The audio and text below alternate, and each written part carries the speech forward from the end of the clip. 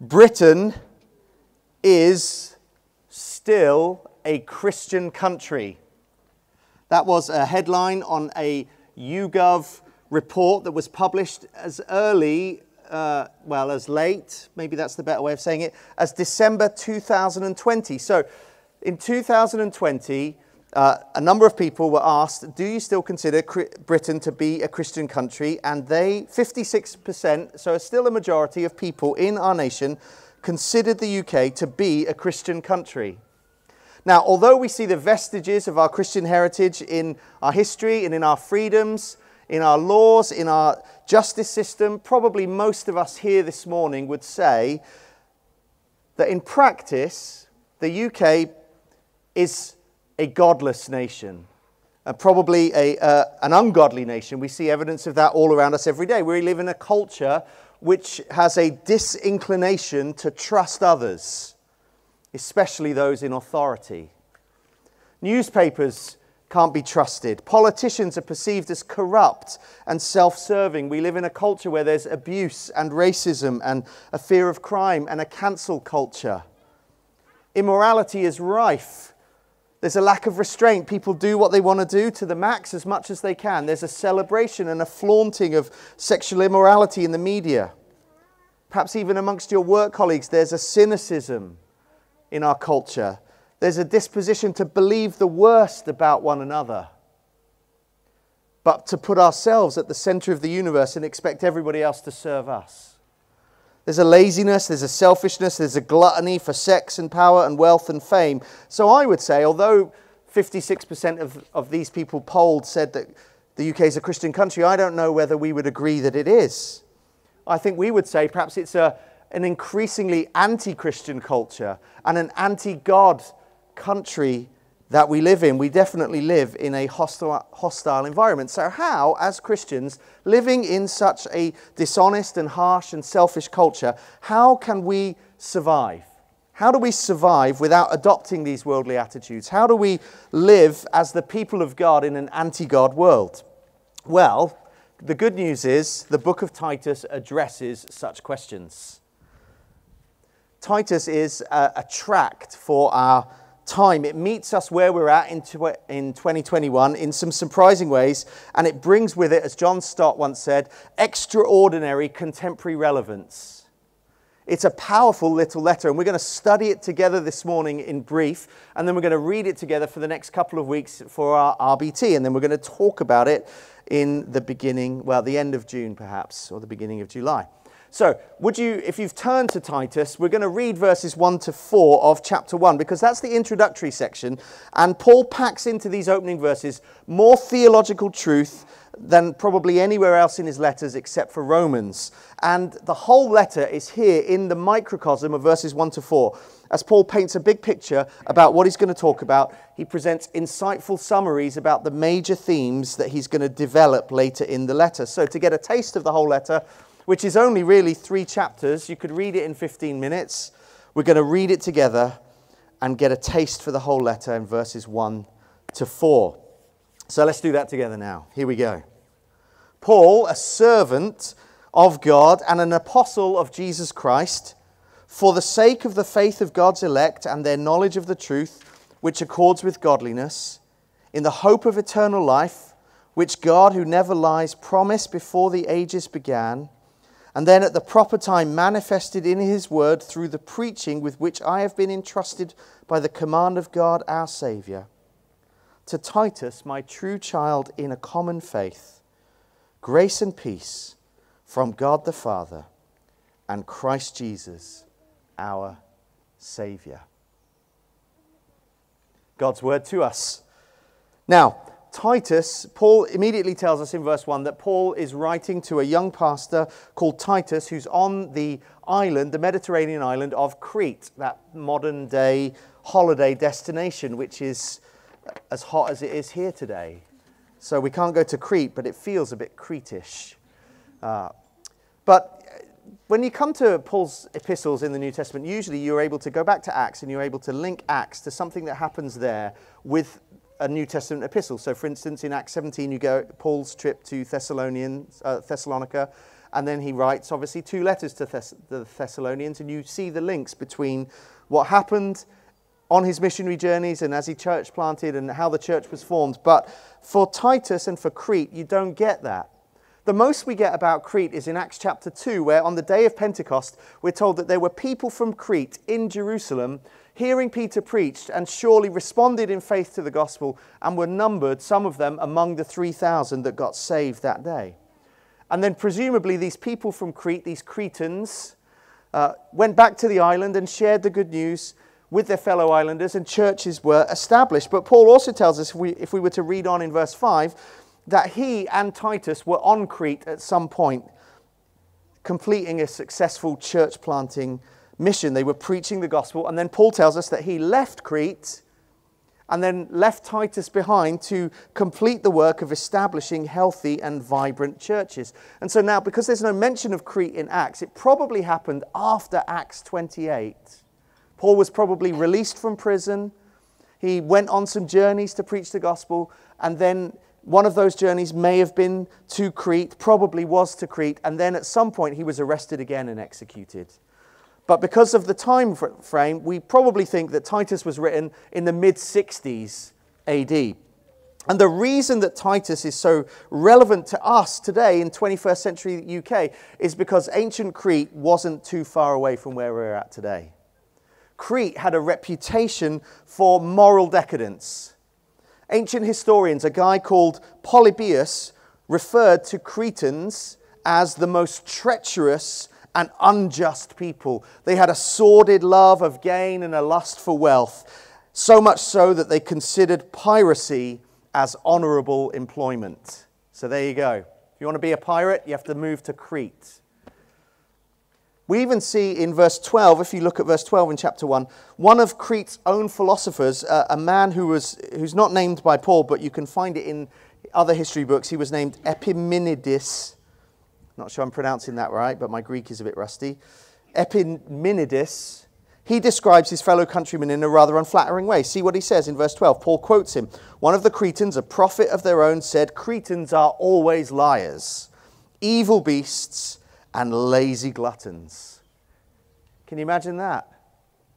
That's one of their own talking about his fellow people. So Crete is a godless culture. It's a ungodly nation. It's a hostile, pagan environment, and yet the gospel has come into that island and it's changed these unpromising people into Christians.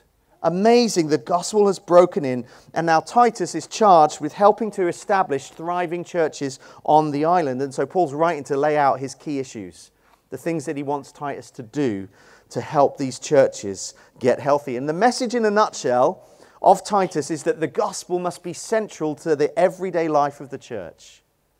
The gospel's got to be central to the everyday life of the church. That true believing and true living go together. That belief and behavior go together. Both governed and ring-fenced by the gospel. That faith and practice shall not be separated. And so if you look back at verse 1, Paul tells us this. He says he is working for the sake of the faith of God's elect, God's people, and their knowledge of the truth which accords with godliness. So Paul is working for the faith of God's people, that they might have a knowledge of the truth, and that knowledge then would lead them to godly living, to godliness. And he wants Titus to do just the same. He wants Titus to teach the people the truth, and then to show them how it leads to a life of godliness. So now the first question is, well, what is this truth? Well, Paul tells us he develops the knowledge of the truth that he wants the Cretans to pick up on, and he wants us to get hold of, as he describes it in verse 2, the hope of eternal life. And the hope of eternal life is found in the salvation that God has brought about in Jesus Christ. So one of the things that you should notice at the end of verse 3, Paul calls God our Savior. And then in verse 4, he references Jesus Christ as our Savior. So he wants Christians to have a firm knowledge of the truth, the hope of eternal life that comes about through God the Savior and Jesus Christ the Savior working in tandem to bring it about. So he wants us to be sure about the gospel. And he wants the truth of the gospel to create life, and he wants the truth of the gospel to change lives as well. And there are 2 points for this morning as we kind of unpack this book of Titus together. There's an inseparable connection between gospel doctrine and gospel living. That the gospel creates life and the gospel changes lives. And we'll see this developed in the main section of the letter, which runs from chapter 2, verse 1 to the end of verse 8 in chapter 3, where there's two distinct but parallel sections about gospel living and about gospel doctrine. So we're going to study these two things together in our time that remains. And the first thing we're going to look at is the gospel truth. It creates life. Gospel truth creates life. If you want some verses to read in your own time, you can find these sections in chapter 2, verses 11 to 15, and in chapter 3, verses 3 to 8, where Paul is very clear, the gospel truth creates life. Now, he's already told us that in verse 1. He's saying he's preaching the gospel, he's leading people to the truth, and it's a truth that tells them that God is a God who saves. God is a God who saves. God is the Savior and Jesus Christ is the Savior, and yet they are working together to outwork a plan that they had designed before the ages began, he tells us, to save people from this world of sin and cynicism and fruitlessness and death, and bring people into eternal life and an eternal fellowship with God. And then what Paul talks about implicitly, if you like, in chapter 1, verse 1, he then develops explicitly in chapter 2, 11 to 14. Would you read that with me? Or at least the beginning bit. This is what Paul goes on to say. He says, "For the grace of God has appeared, bringing salvation for all people." And then verse 3 of chapter 3, or verse 4. "When the goodness and loving kindness of God our Savior appeared, he saved us." So Paul is talking about grace coming in the flesh. That God's loving kindness and goodness appeared with a face, and that face was Jesus, who came on a rescue mission to save sinners from death. Look what he says. "For the grace of God has appeared, bringing salvation for all people." And then further on in verse 14, "The appearing of the glory of our great God and Savior Jesus Christ. And he gave himself for us to redeem us from all lawlessness and to purify for himself a people for his own possession." So Christ has come on a rescue mission to give himself up to save people from their sins. Now look at how Paul describes us in chapter 3, verse 3, the kind of sinners that we are. "For we ourselves were once foolish. We were disobedient. We were led astray. We were slaves to various passions and pleasures, and we were wasting away our days in malice and envy, being hated by others and hating one another." It's a pretty damning description of people apart from Jesus. Foolish, disobedient, wandering away, wasting our time, hating people and being hated, living in sin, wallowing in sin, and wallowing therefore in opposition to God, away from him. And yet, Paul tells us, God sends his goodness and his loving kindness and his grace with a face on in the person of Jesus Christ. And Jesus takes the initiative and he comes and he saves us. Look at how Paul describes it in verse 5 of chapter 3. He saved us not because of works done by us in righteousness. He didn't save us because we had worked to contribute something towards it. He didn't save us because there was any merit in us that deserved saving. He did it solely due to his mercy. And the gospel truth that Paul wants us to get hold of is that it creates life. God, in his rich and abundant mercy and goodness and loving kindness, has poured out his grace upon unworthy, hell-deserving sinners. And he's done it in the death and the resurrection of Jesus Christ, who died in our place, on our behalf, to rescue us, to save us from our sin and from the eternal consequences of our sin. And he did it to produce life in us, an eternal life, and a hope that is unwavering and unshakable and unperishing and unfading, as Peter says, kept in heaven for us. The Son of God himself came to redeem us and to save us from the penalty and the punishment of sin and to give us life. The gospel truth creates life. Look at what Paul goes on to say in chapter 3, verse 5. He hasn't saved us because we were righteous. He's done it by his own mercy, and he's done it through the washing of regeneration and renewal of the Holy Spirit. God regenerates us. He renews us. He gives us new life. He gives us new hearts. He gives us the new birth that Jesus talks about in John chapter 3. He makes that which was dead alive. The gospel brings life as God breathes into our hearts by his Holy Spirit and brings us from death to life. But that's not all. Look at what he continues to say in verse 5. God has washed us. He's renewed us by the washing of regeneration. He's washed us clean. Messy sinners. Those people that were in verse 3, foolish, disobedient, led astray, slaves to passions and patterns of sin that were against God, wasting our days in malice and envy and hatred. God has washed us clean. Not because we dipped into some water, not because we used Daz to whiten our own whites, but because Christ and the Holy Spirit together work out God's plan of salvation to take our dirty laundry away from us and instead give us the righteous white robes of Jesus Christ. So that all of our sins and all of our guilt and all of our shame and everything that we've ever done in opposition to God has been washed away and cleansed and forgiven forever. And Paul tells us then in verse 7 that we are justified, that we're declared acquitted, we're declared righteous in the law court of God's divine courtroom. We're justified. We're declared righteous. We have right standing with God, but not that God has just wiped our slate clean. He goes on to say then at the end of verse 7, we also have become heirs according to the hope of eternal life. It's not just that he's redeemed us. It's not that he's just washed us. It's not that he's just declared us justified. He also then has adopted us into his family. We've become his people, his treasured possession, and we're heirs of all that he has and all that he is, and he shares his very life with us, that life of eternal life, and he gives us hope for the future. And so Paul wants us to be really clear, and he wants Titus to be clear, and he wants the Cretan Christians to be clear, and he wants Bristolian Christians to be clear that the gospel brings life to the dead. And it's a total salvation from all sin to complete forgiveness. And it's a total salvation from death to life.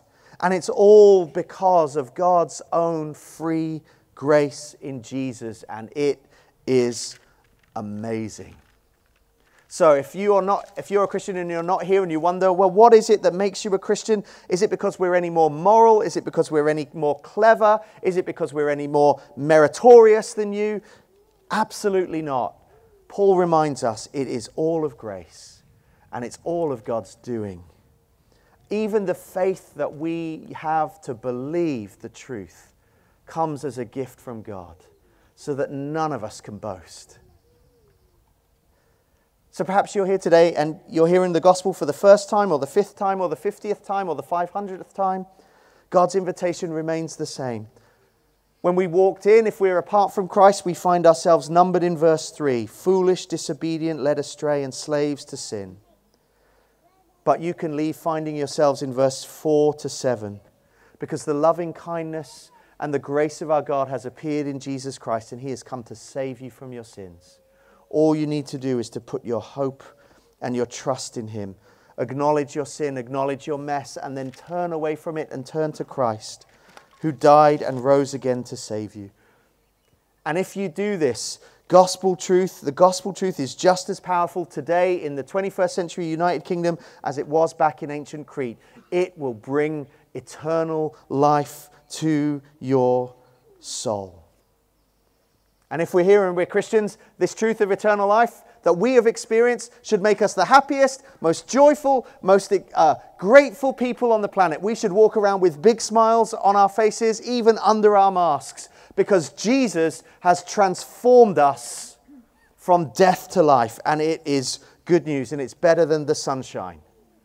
And it's better than England winning the football, hard as that is to believe. God has done something incredible in Jesus. And he's done it for us. And that should make us happy, happy people. Amen? You can say that outside. Hey, thank you very much. We should get more responsive preaching. What do you reckon, Sandra? Anyway, Paul says it's not just enough to believe the right things. They should also have an effect upon us. And that's the second thing that we see. That the gospel not only creates life, but it changes lives. The gospel changes lives. This is chapter 2, verses 1 to 10, and chapter 3, verses 1 and 2. Paul is a great evangelist, but he wasn't just content with people coming to faith. He wanted them to grow in their faith. He wanted their lives to continue to change. And so he sets this forth clearly for us. If in verse 1, if we go back to our introductory section, he says he's working for the faith of God's people, for their knowledge of the truth, which accords with godliness, or more accurately in the Greek says, which leads to godliness. So Paul is working for the faith, that people might have faith in the truth of the gospel, so that they might be led towards godliness. So the truth of the gospel not only brings life, it changes our lives. It leads us into godliness. It's a faith that is supposed to bear fruit. Not enough just to believe the right things. They should have an inevitable difference, make an inevitable and visible and tangible difference in our lives. We're called to bear fruit for God. Godliness is about living God-pleasing lives. Now notice Paul says he's working for faith and knowledge that then leads to godliness. He's not saying be godly so that you can be righteous. We've got to get the order right. He's preaching the gospel to incite faith. He wants his hearers to hear the truth and to experience salvation. But this knowledge of salvation produces godliness. That the gospel is not just the entry point into the Christian life, it's the very heart of the Christian life. It enables and it guides all that we do. It's supposed to change us. God is washing us and renewing us, and he's saving us so that we are different in the way that we live. Look at what he says in verse 1 of chapter 2. He tells Timothy, teach what accords with sound doctrine. Well, let's work that back. What accords with sound doctrine? Well, we're told in verse 1, that truth accords with godliness. So if truth accords with godliness, sound doctrine accords with godliness. They work one way and then it works back. So he's saying to Titus, teach godliness. Teach what it looks like to be godly. Teach the effect of the gospel on the lives of Christians. And then he goes on to tell Titus and us what that looks like. And he explains what godliness and right gospel living looks like in the context of the family and the church in verses 1 to 10 of chapter 2. And then he tells us what godliness looks like in relation to the outside world in chapter 3, verses 1 and 2. That people being saved out of the world but still living in the world in an immoral culture, we need to live lives that reflect the gospel in our family, in our church life, and in the outside world. He says, teach that which is in accord with sound doctrine. What does sound doctrine produce? It produces godliness. Now, he obviously goes on to, at the beginning of chapter 1, to talk about leaders, because Paul knows, and he wants Titus to know, that if Christians are going to live godly lives in an ungodly culture, we need people to help us to do that. We need leaders to teach us. We need leaders who are setting an example of the fusion between belief and behavior, who, although are not perfect, are trying genuinely to hold together and practice what they preach. But then Paul describes the life of the Christian. He addresses old men, he addresses older women, he addresses young men and younger women, he addresses slaves, which in our context might be seen as employees. And he lists some very specific actions and some specific duties here. These are not haphazard, these are not mere suggestions, they're not cultural norms of Crete that he's encouraging people to take on. He's not just saying live this way for the sake of mission. He's saying, no, these things that I'm talking about here in chapters 2 and 3, they are truth that changes you to live differently so that you reflect God in the culture.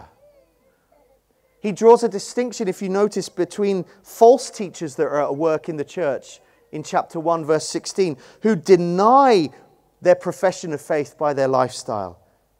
That they're detestable, they're disobedient, they're unfit for any good work. But then he calls us, at the end of verse 10, to live in a way that adorns the gospel. So he's drawing this distinction. There's a way that you can live that dishonors the gospel. And the false teachers are doing that. And there's a way that you can live that honors the gospel. And the gospel teaches us, he tells us in verse 11, the grace of God has appeared, bringing salvation to all people, training us to renounce ungodliness and worldly passions and instead to live upright and self-controlled lives. So Paul's point is that theology divorced from piety is hypocrisy. If you believe something but you don't live it out, you don't really believe it. Theology divorced from piety, from a changed life, is hypocrisy, which then becomes fertile soil for apathy and apostasy.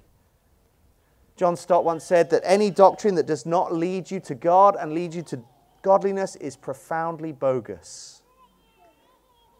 We're to live in a way that honors the gospel.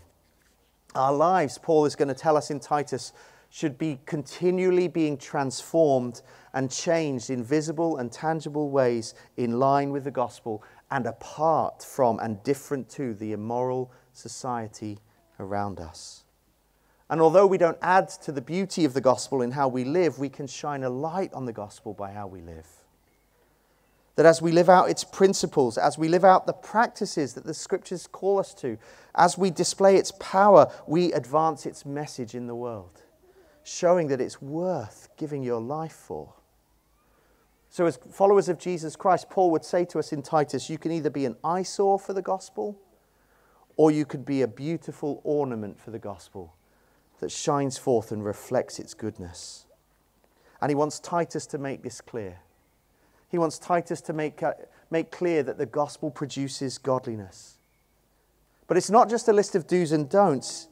If you follow Paul's line of thinking, what you'll see is that the gospel changes people's lives so that we're zealous for good works, so that we're ready for good works, so that we're devoted to good works, and ultimately we're devoted to doing good and helping others to be fruitful for Jesus. And Paul's expectation is that as the gospel is preached clearly in Crete, it will produce godly, Christ-like Christians. And our expectation as we study this book over the next month together will be that as the gospel is preached, it will produce Christ-like Christians in Bristol. Let's pray.